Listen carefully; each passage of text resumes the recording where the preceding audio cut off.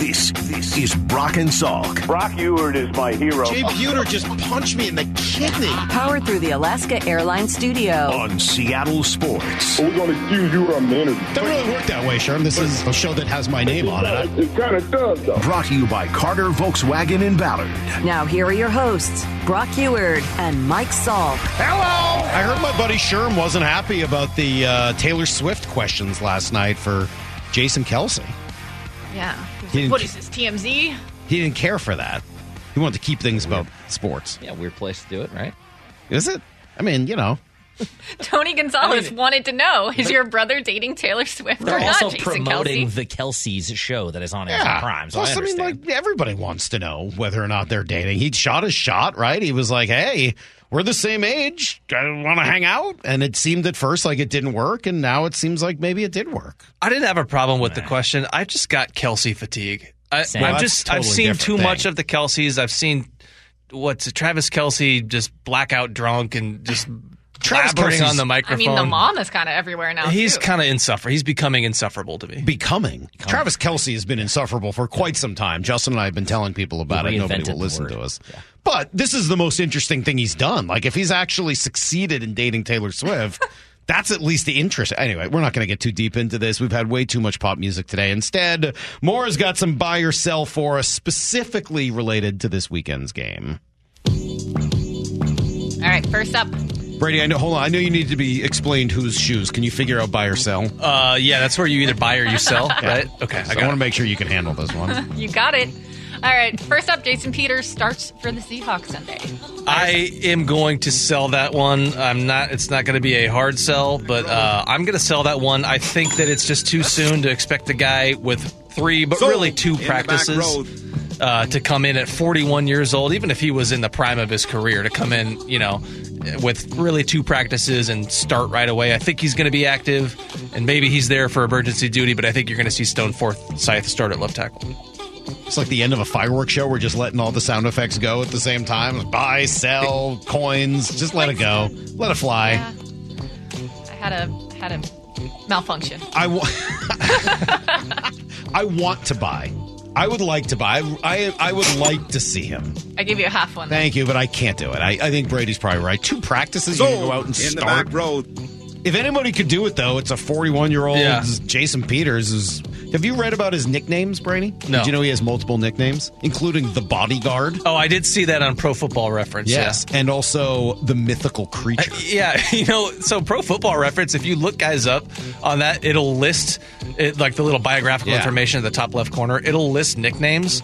And, like, a lot of these times, I've followed this player his entire career. I've never heard one person use these nicknames. I would like you to, when you get a chance to talk to Jason Peters, ask him about those nicknames. I think it's like a Wikipedia thing where anybody can just go and I put think it. ask Brady's him. right, because I feel like I've heard a player asked about one of those that was listed, and he's like, no, that's not a nickname that's not a for thing. me. It's just not a thing. Some But then intern is sometimes back there something doing like it. Big Dumper gets on there, and it turns out to be true, right? So, because remember, Passan didn't even know about the whole Big Dumper thing. He thought it was a joke when he saw it on Baseball Reference. So, Brady, please do some investigative reporting. These are the things we need to know. You got it. Thank you. All right, next up, Jared Goff has 359 passes without an interception. He needs 44 more to surpass Tom Brady for the record. Buy or sell the Seahawks picking him off this Sunday? Buy. I buy it. I just don't think that highly of Jared Goff. I like when Brock dropped in there that he went to Berkeley as if that was supposed to be impressive. This guy didn't understand which direction the sun set in. It's like, let's tone it down and, he went to Berkeley. He's a great genius. He's missing out on like some very basic understanding of how the universe works around him. They pick him off at least once this weekend. Ooh. I am going to sell that. Now, I will say, and Jared Goff even admitted this when he was asked about it. I thought he had a nice, humble answer where he was basically saying that, part of that is luck because you get balls batted at the line of scrimmage, you get balls batted by defensive backs, and at some point there's luck involved in whether that ends up in a defender's hands or harmlessly falls to the ground. And so there is some luck there. Maybe that luck changes on Sunday in Detroit against the Seahawks, but I need to see more from that pass rush to know that they can really put pressure on him to think that they're going to force him into, an errant throw that gets picked off. So I'm going to sell that. All right, Geno Smith doubles his passing yardage from week 1 against the Lions. He had 112 week 1, so buy or sell, he puts up 224 yards or more. Yeah, I'm going to buy that because I think this is gonna have to be one of those shootout games where you're gonna have to throw the ball 35, 45 times. Now, I agree with Brock that a lot of that is going to be quick game stuff. Just you cannot expect 2 backup tackles to hold up in pass protection long enough to really have a lot of those deep shots. I think this is going to be a big game for Jackson Smith and Jigba out of the slot, and I think that Geno Smith, if nothing else out of necessity, is going to double his passing yardage total from week 1. I don't like to say it, but I'm going to sell this.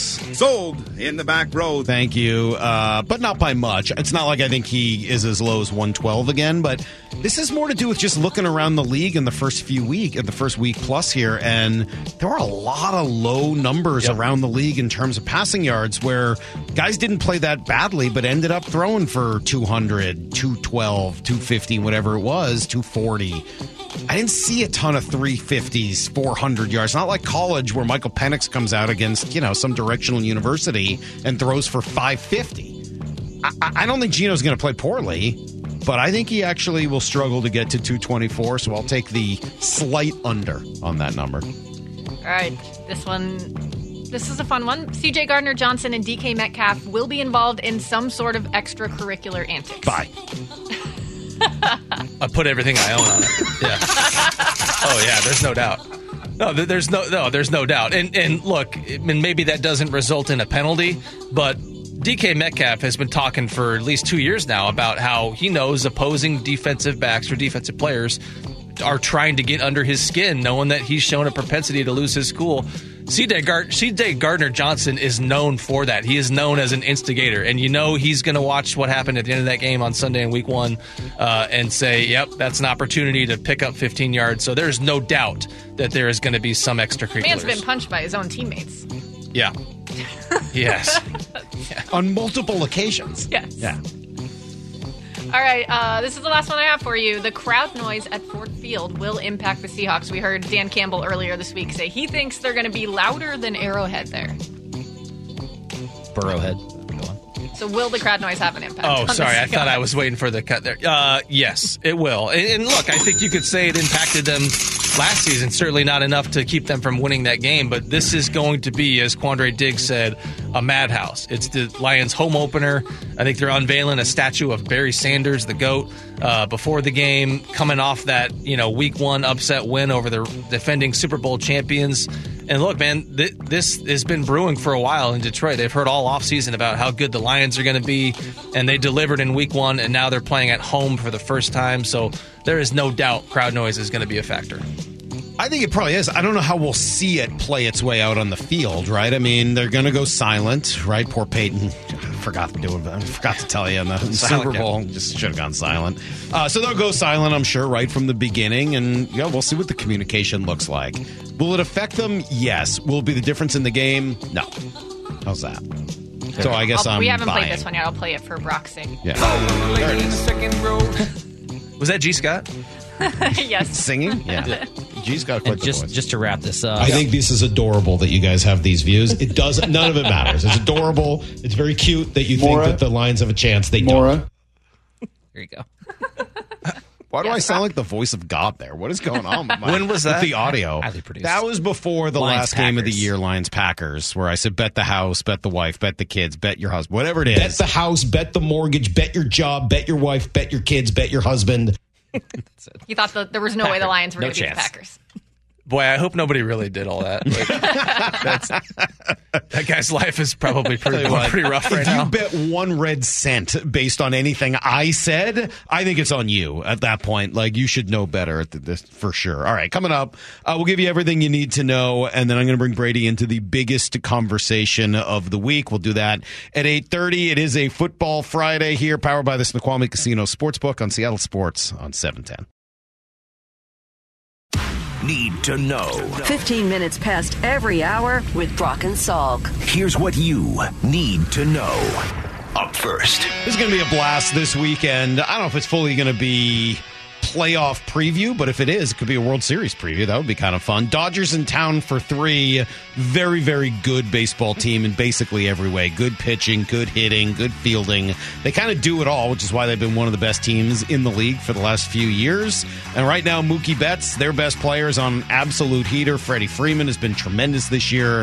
If you ever want to see what two superstars look like in their prime doing their thing, watch Mookie Betts and Freddie Freeman this weekend. You're going to have a plan to get those guys out. Who's got to do it? Well, it starts with George Kirby. He gets the ball first tonight. Talked to Jerry DiPoto about him yesterday and said he's not worried about Kirby's comments, that he handled it the right way. And then at the end of the day, the Kirby you see on the field is the one that's most important. He's coming off an extra day of rest. I would think he would sure like to show the world exactly what kind of competitor he really is. I would look for George Kirby to be at his absolute best and just shove tonight. Sounds like we could see Jared Kelenic back in the lineup. Jerry DiPoto telling us yesterday that Jared is healthy and could have even pinch hit on Wednesday, so that's good news. And then elsewhere, Texas somehow managed to sweep the Blue Jays. I did not see that one coming, that's for sure. Mariners fall a game behind the Rangers. They're 1.5 up on the Blue Jays. They have 3 with LA. Then it's off to Oakland for 3. And then it's Texas on the road, Houston at home, Texas at home. It is going to be absolutely insane. The end of this season. Final 16 games, essentially a football season sprint to the finish. Here's the second thing you need to know. All right, rookie corner Devin Witherspoon should be making his debut finally today, or this weekend rather. Looking forward to seeing him out there. His defensive coordinator, Clint Hurt, tells us what's in store for us. Certain guys are different in how quickly they see the game, their instincts and feel for the game. I'm not trying to put anything extra on the kid. Just let him be himself, and how what he's shown in practice. That's the biggest thing. Practice is everything here, because we make it so hard here. Then obviously you should be ready to go game time and respond in the right direction. So if he plays the way he practices, then for us we wouldn't have any surprises. Yep, and I'm interested to see how they use him. Before he got hurt, he'd been working at both nickelback and at left cornerback. Obviously, what you saw Sunday in Week 1 was that neither of the two guys they had at left cornerback, Trey Brown or Mike Jackson, played well enough at all to lock down that spot. So I think you could see him on the outside in addition to in the inside. And wherever he's playing, you're going to see a guy who is physical, who is instinctive, and who was going to get after it. And that's a big part of the reason why they took him 5th overall. Yeah, we also are unlikely to see either starting tackle. Abe Lucas is definitely not going to be there. Charles Cross has not practiced this week at all. So who starts on the outside? We'll wait and find out. And then also, are we going to see the top effort? That was one of the problems last week. According to the players themselves, they didn't play their hardest. They weren't as prepared as they needed to be. Bobby Wagner got the group together, had some choice words, it sounds like, for the team. Geno Smith explains. I think Bobby did a great job at just reminding guys of who we are as a team. Whenever you have a tough loss like that, you can kind of start looking around and say, hey, what's going on? But, we got to know who we are as a team, and that's something that, we're a confident bunch, and we got to continue to remain confident and continue to play with that swagger and that energy. And so that was his huge message, is just be confident and have that energy. Yeah, you're not going to see effort be an issue in this game, especially after what happened in the opener, after Bobby Wagner got after the team. I felt like a little bit, at least based on the minute or so of that we saw before Wednesday's practice. That was a pretty intense pep talk, a lot of stuff that I could not repeat on the air or in print, and effort is not going to be an issue. But look, it's going to take a lot more than just trying harder in this game against Detroit when you look at this tough situation they're in at tackle, playing in that environment against Aiden Hutchinson and a team that is really riding high, coming off a huge victory in Week 1 over the Chiefs. Here's the third thing you need to know. First short week of the season game last night. Philly holds off Minnesota. And, I watched Jalen Carter. I didn't think he had a huge night, but he did flash. I know that's the phrase du jour in the NFL. He flashed. Well, he did. He just completely eluded both guys who came at him, walked into the backfield and destroyed a running back for a 3 or 4 yard loss. He is that kind of player. Rashad Penny was there last night as well. Didn't play very well, just 9 yards on 3 carries. And then it's an interesting weekend in the NFL. A couple of teams with their back against the wall. Poor Justin, his Cincinnati Bengals, after losing Week 1, now host Baltimore. They are looking to avoid starting 0-2. Rams and Niners are going to go at it in L.A., so there'll be at least one other loss in the division. And then Zach Wilson and the Jets taking on Dallas. That just cracks me up. Yeah, Rams in L.A., that's going to be an interesting one. I remember covering the Rams in the playoffs a couple years ago, and even at home, a ton of 49ers fans. Sure. It was sort of, the joke was that it was, Bay Area South, and that's not a very, ardent fan base with the Rams, and so you're going to see a ton of red in that stadium, and I'm interested to see what the Rams look like. I mean, I maybe they're better than we were giving them credit for. Certainly they look like it in week 1. All right, there you go. That's everything you need to know. 1/4 every hour here on the Brock and Salk Show. So, Brady, you're not afraid to say Nickelback. I appreciate that about you. A lot of people, I feel like, in the football industry will only call it the Nickel, and I think it's because they're afraid of the band Nickelback. They don't want to say this person's starting at Nickelback, but you're not afraid. And again, bravery being such a theme of the day, I appreciate that about you. Yeah, Nickelback, not my favorite band. No. Yeah, not, Creed. I probably put Creed above Nickelback. Really? You put Nickelback below Creed? I think that, and I say this, and I say like I was joking there, like as much crap as both of those bands have caught, like they actually got a couple songs that sound very good. They both got heaters. They do. They both got a couple like heaters that I'm just gonna say it, like, again, not afraid to admit it. You are brave. You'll say Nickelback. You'll say that they've got some songs you like. I agree with you. I'm right there with you, but I'm afraid to say it. I'm afraid to say it. I won't say it. I just call Jordan him the Nickel. Epperly for the Kraken, unapologetic Nickelback fan. He's Canadian. Totally different thing, though. Okay. Right. Like, if they're Canadian, he's Canadian. It's just sort of built right in. But, yeah, I mean, like, Rockstar's a good song. I'm not going to hate on I'm Rockstar. not even going to call it like a guilty pleasure. I'm just going to say You're just going to call like, it pleasure. The bands that get, they are the two bands that get the most gruff. Like, I would listen to them all day over Taylor Swift or Beyonce or any of these other bands that are mega happening popular here more? today. Do you see what's happening here? I couldn't resist taking that shot. All right, we'll come right back. The hottest conversation of the week. We're going to force Brady to pick a side. We're going to we're going to really get after him here. It's going to be a grilling next on Brock and Salk. This is Brock and Salk. Powered through the Alaska Airlines studio. Back in mornings from 6 to 10. On Seattle Sports and the Seattle Sports app. Please don't say Nickelback, Brady. Yuck, says the 253. Creed is way below Nickelback, says the 509. It's just like those are two bands that people were told to hate. I'm kind of with you. Do you remember the halftime? The word moist. It's like people just they heard that and they're like, oh yeah, that's disgusting. Same thing they heard. You know what else is like that? People saying they're afraid of clowns. Oh. Not true. Okay. People think they're supposed to be afraid of clowns, and they think it's cool, Brady, but it's not true. No, because that happens from a child. Total lie. Total lie. Yeah, It, sure. Okay, it is scary, but that doesn't mean that everyone is afraid of clowns. A lot of people just pretend because they think that's like the cool thing to be afraid of. Brady, were you going to say the Creed halftime show at Dallas? Was that what you were going to say? That wasn't. Can you take me higher? Yeah. That wasn't great. That's pretty sweet. That wasn't a great moment on the Creed resume and all that. All right, so Brady, one of the things that surprised, I think, a little bit me and Brock this week was just the amount of anger. By the way, that's Brady Henderson of ESPN.com and ESPN, who's in here for a couple hours, and we'll get about a half hour left with Brady. Stacy's going to stop by at 9 o'clock, and then 9:30 we will take some open phone lines as we do every Friday at 9:30. So start thinking about something you want to say. It surprised us a little bit how much blame, anger, vitriol, whatever word you want to use, went right to Pete Carroll as soon as things went awry a little bit this weekend. And I thought we were sort of done with that after last year.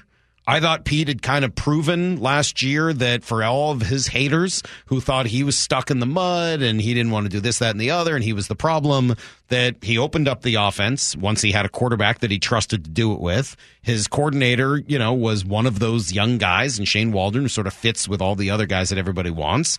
And he seemed to be on the right track, and I thought people had sort of gotten over it. One bad loss to the Rams to start the year, and it felt like everything came washing back over them. Yeah, and we were talking, I think, in the break, too, about how maybe part of that is Russell's no longer here. And you've always got to blame somebody, right? Or at least that's the inclination among fans. And you just don't have any of the old punching bags. You don't have Tom Cable or Darrell Bevel there to blame.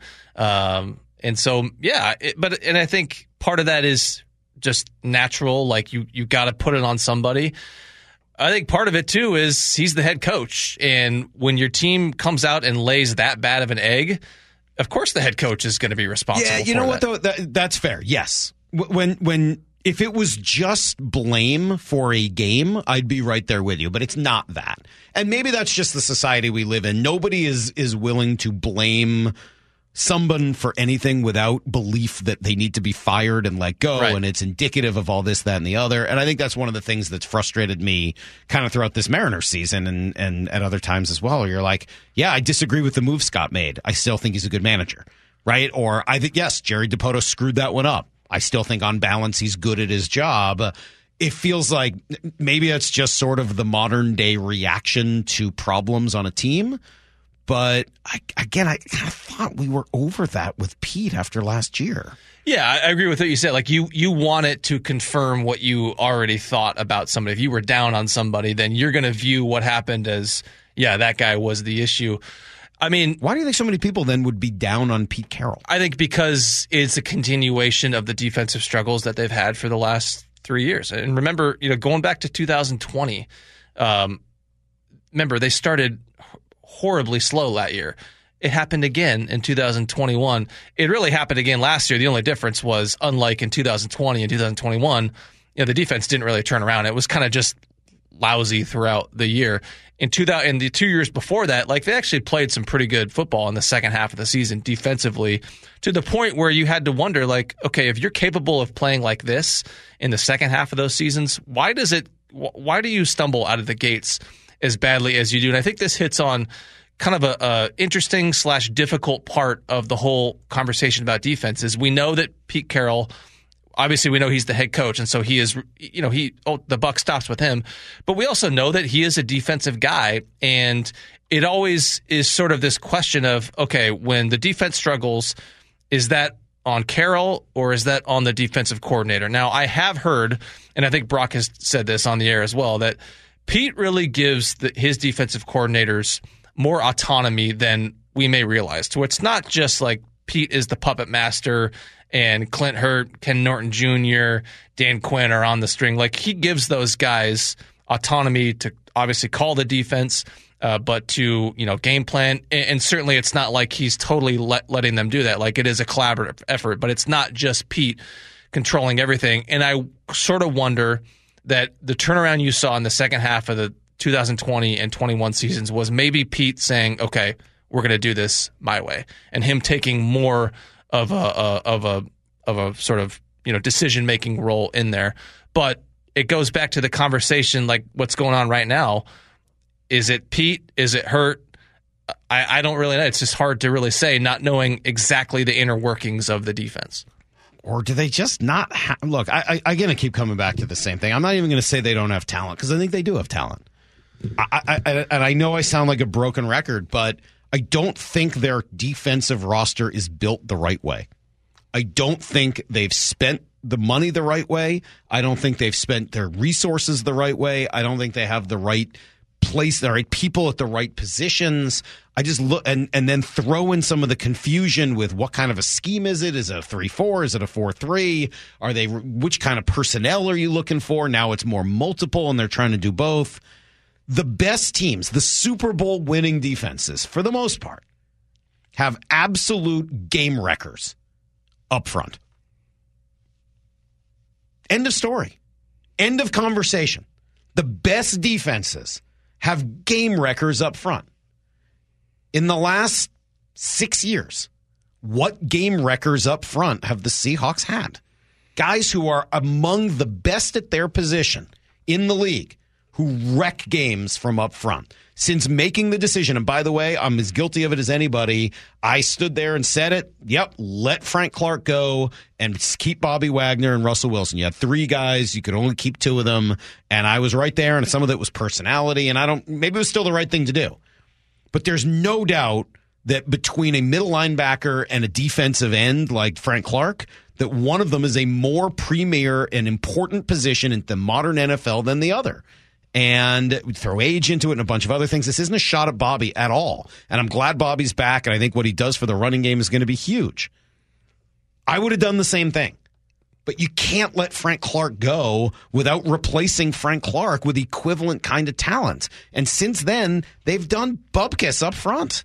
Yeah, the problem with the Frank Clark trade wasn't trading him, and I think their decision was sound there. And, and that was not about Frank Clark, the player, so much as about, can you trust this guy after paying him? And I'm with them. I wouldn't have trusted him at all. A boatload of money. The problem is you just didn't do enough with the draft capital that you got in return there.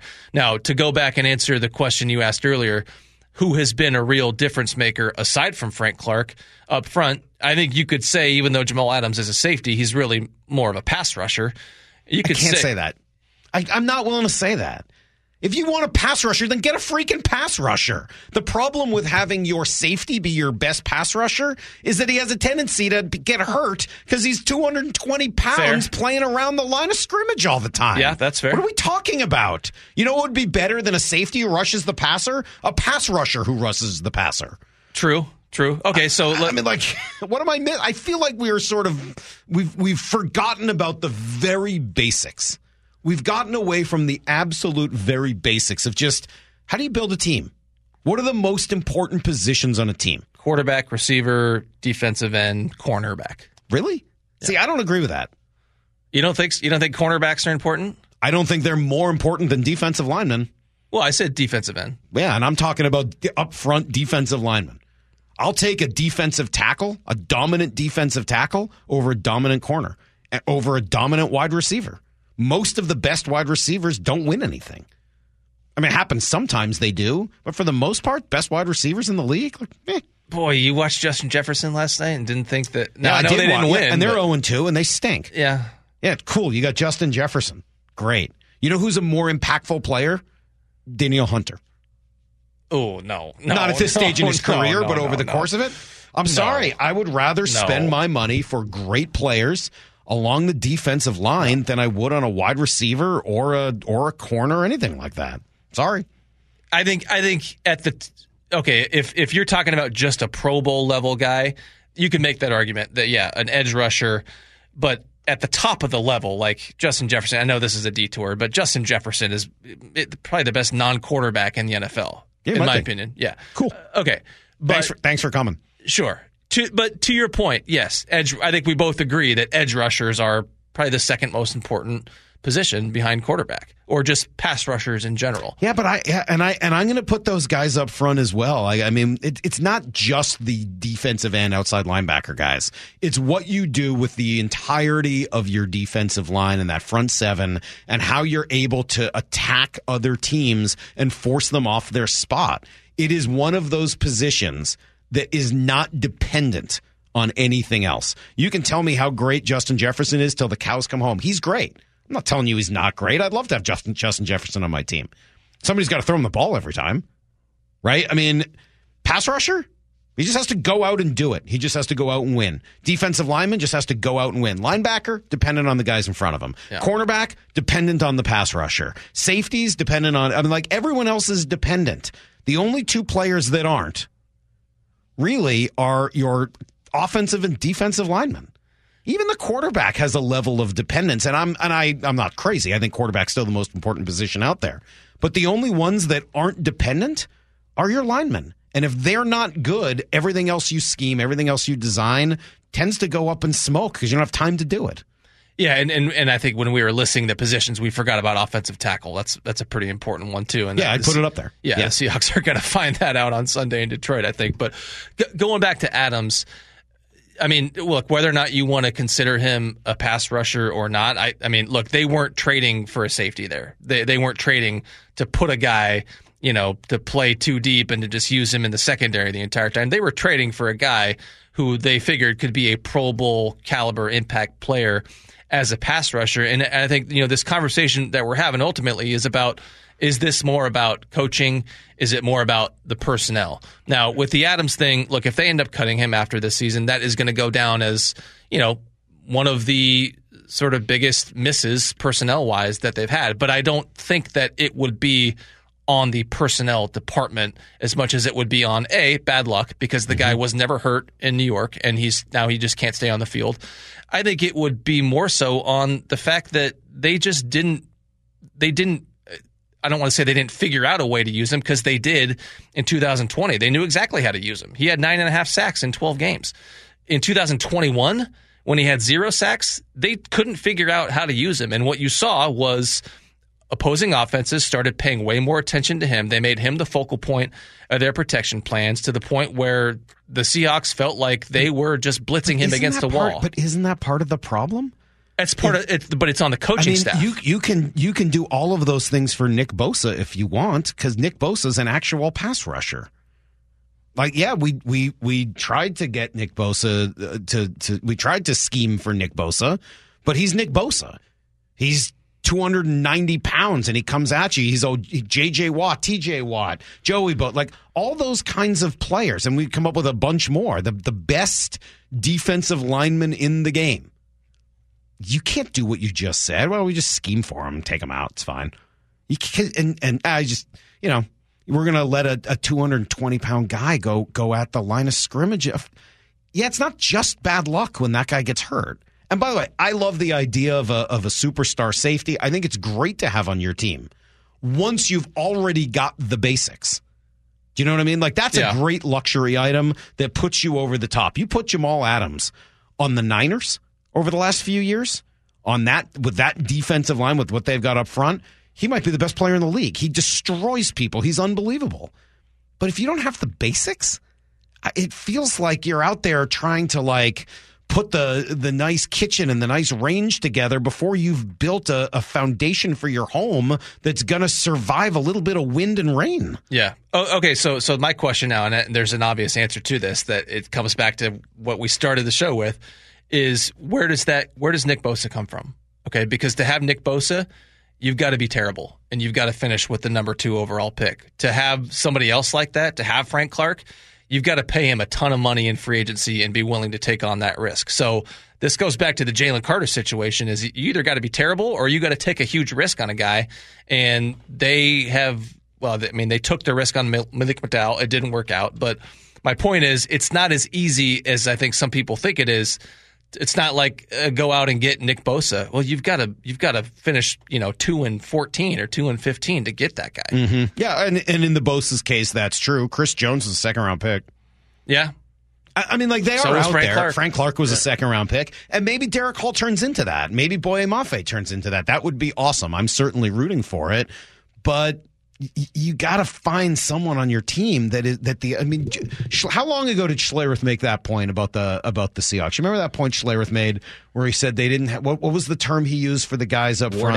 War daddies. Yeah. You got to have war daddies. You got to have somebody on your defensive line that the other team is terrified of.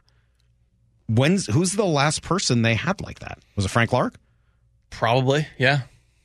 Jadeveon Clowney, sort of, but not really. I mean, that's what they wanted him to be. I don't know whether it ever really materialized. Yeah, he wasn't a good enough finisher, but he was that type of guy, and obviously he was only here for one season. So, Brady, you raise a good point.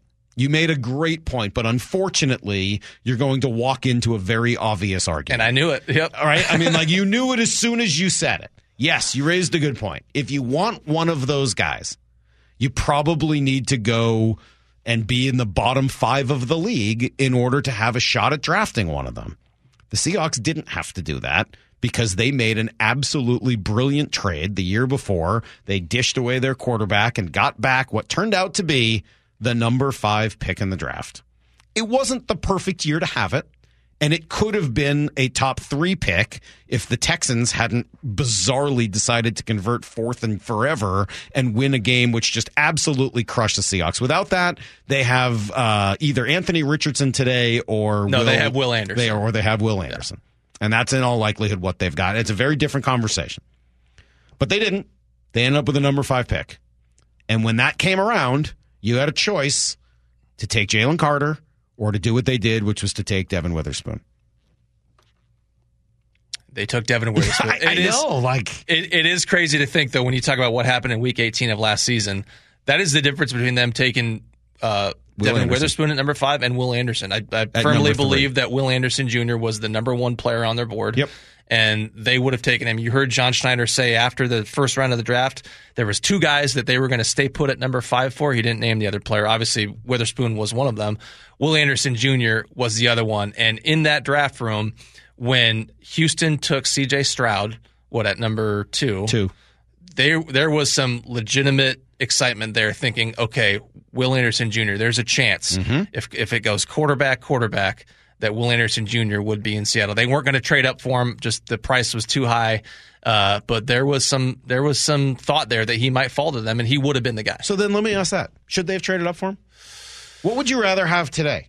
Would you rather have Will Anderson or Devin Witherspoon and Jackson Smith and Jigba? It's so hard to say.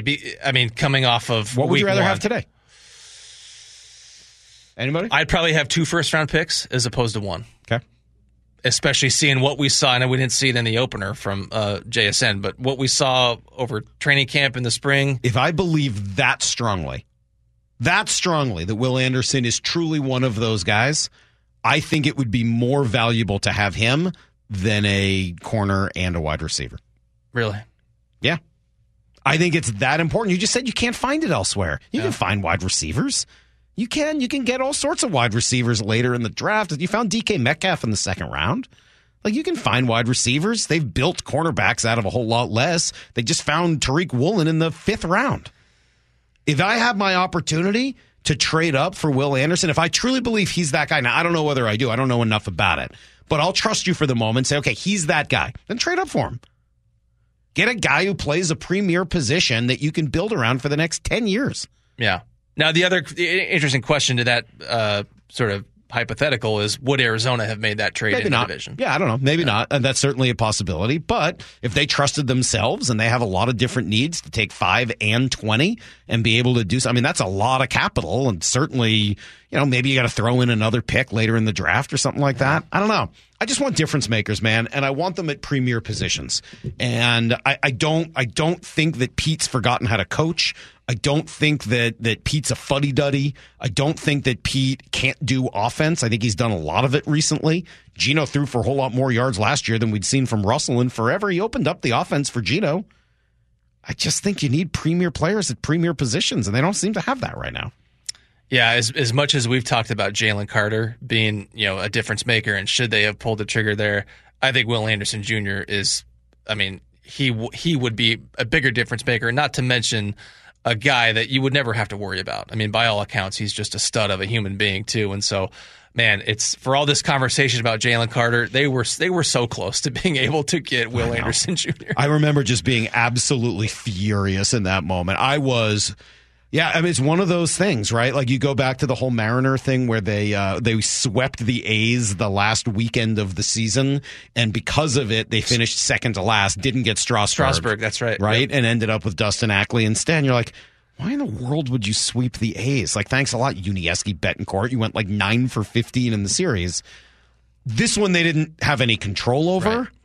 But what was Houston doing? They made their own life so much harder. Do you think that was Lovie Smith knowing that, hey, I'm one and done, I'm out of here, I'm going to send you off with a nice little parting gift?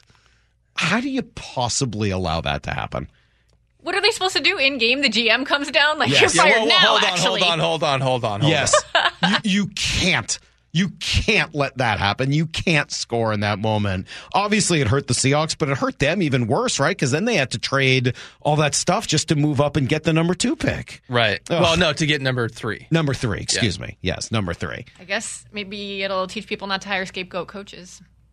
Yeah, maybe. Because I really do think he's like, what do I have? What do I owe you guys? But we ended up being collateral damage in the whole thing, and I think that's just kind of too bad. All right, Brady, I know you got to get out of here in a few minutes. You've talked a little bit about it. Expectation for this Sunday is?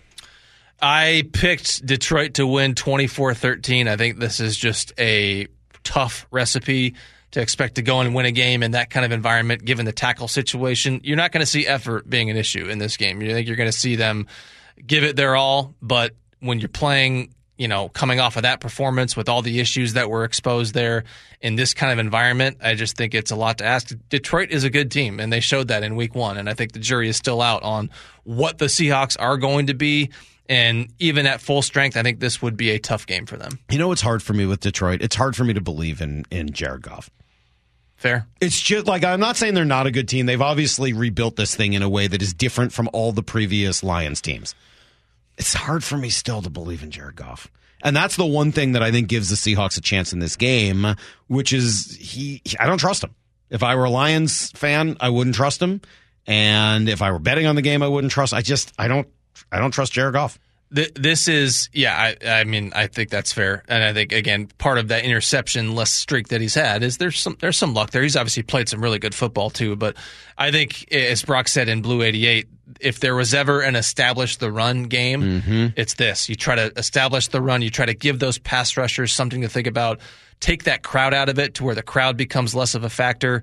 And, boy, wouldn't this be a nice situation to have some semblance of a screen game? Which they don't have, and they showed that last week, and they didn't have anything going really in the second half. But that the last decade. I mean, this is where you would really need that, and so it's a tough matchup for him. Brady, great stuff as always. You should be following Brady Henderson on X.com and wherever else you find Brady. ESPN.com, of course, is where his writing appears, and then you hear him on this station and on TV. Thanks, buddy. We appreciate it. Yeah, thanks, man. There you go. There's Brady Henderson. Stacey Rost is going to come by, and then. If you're sick of me talking, which I'm sure you are, please start thinking about what you want to say at 9:30. We'll take some phone calls at 866-979-3776. It's Brock and Salt, Seattle Sports on 710.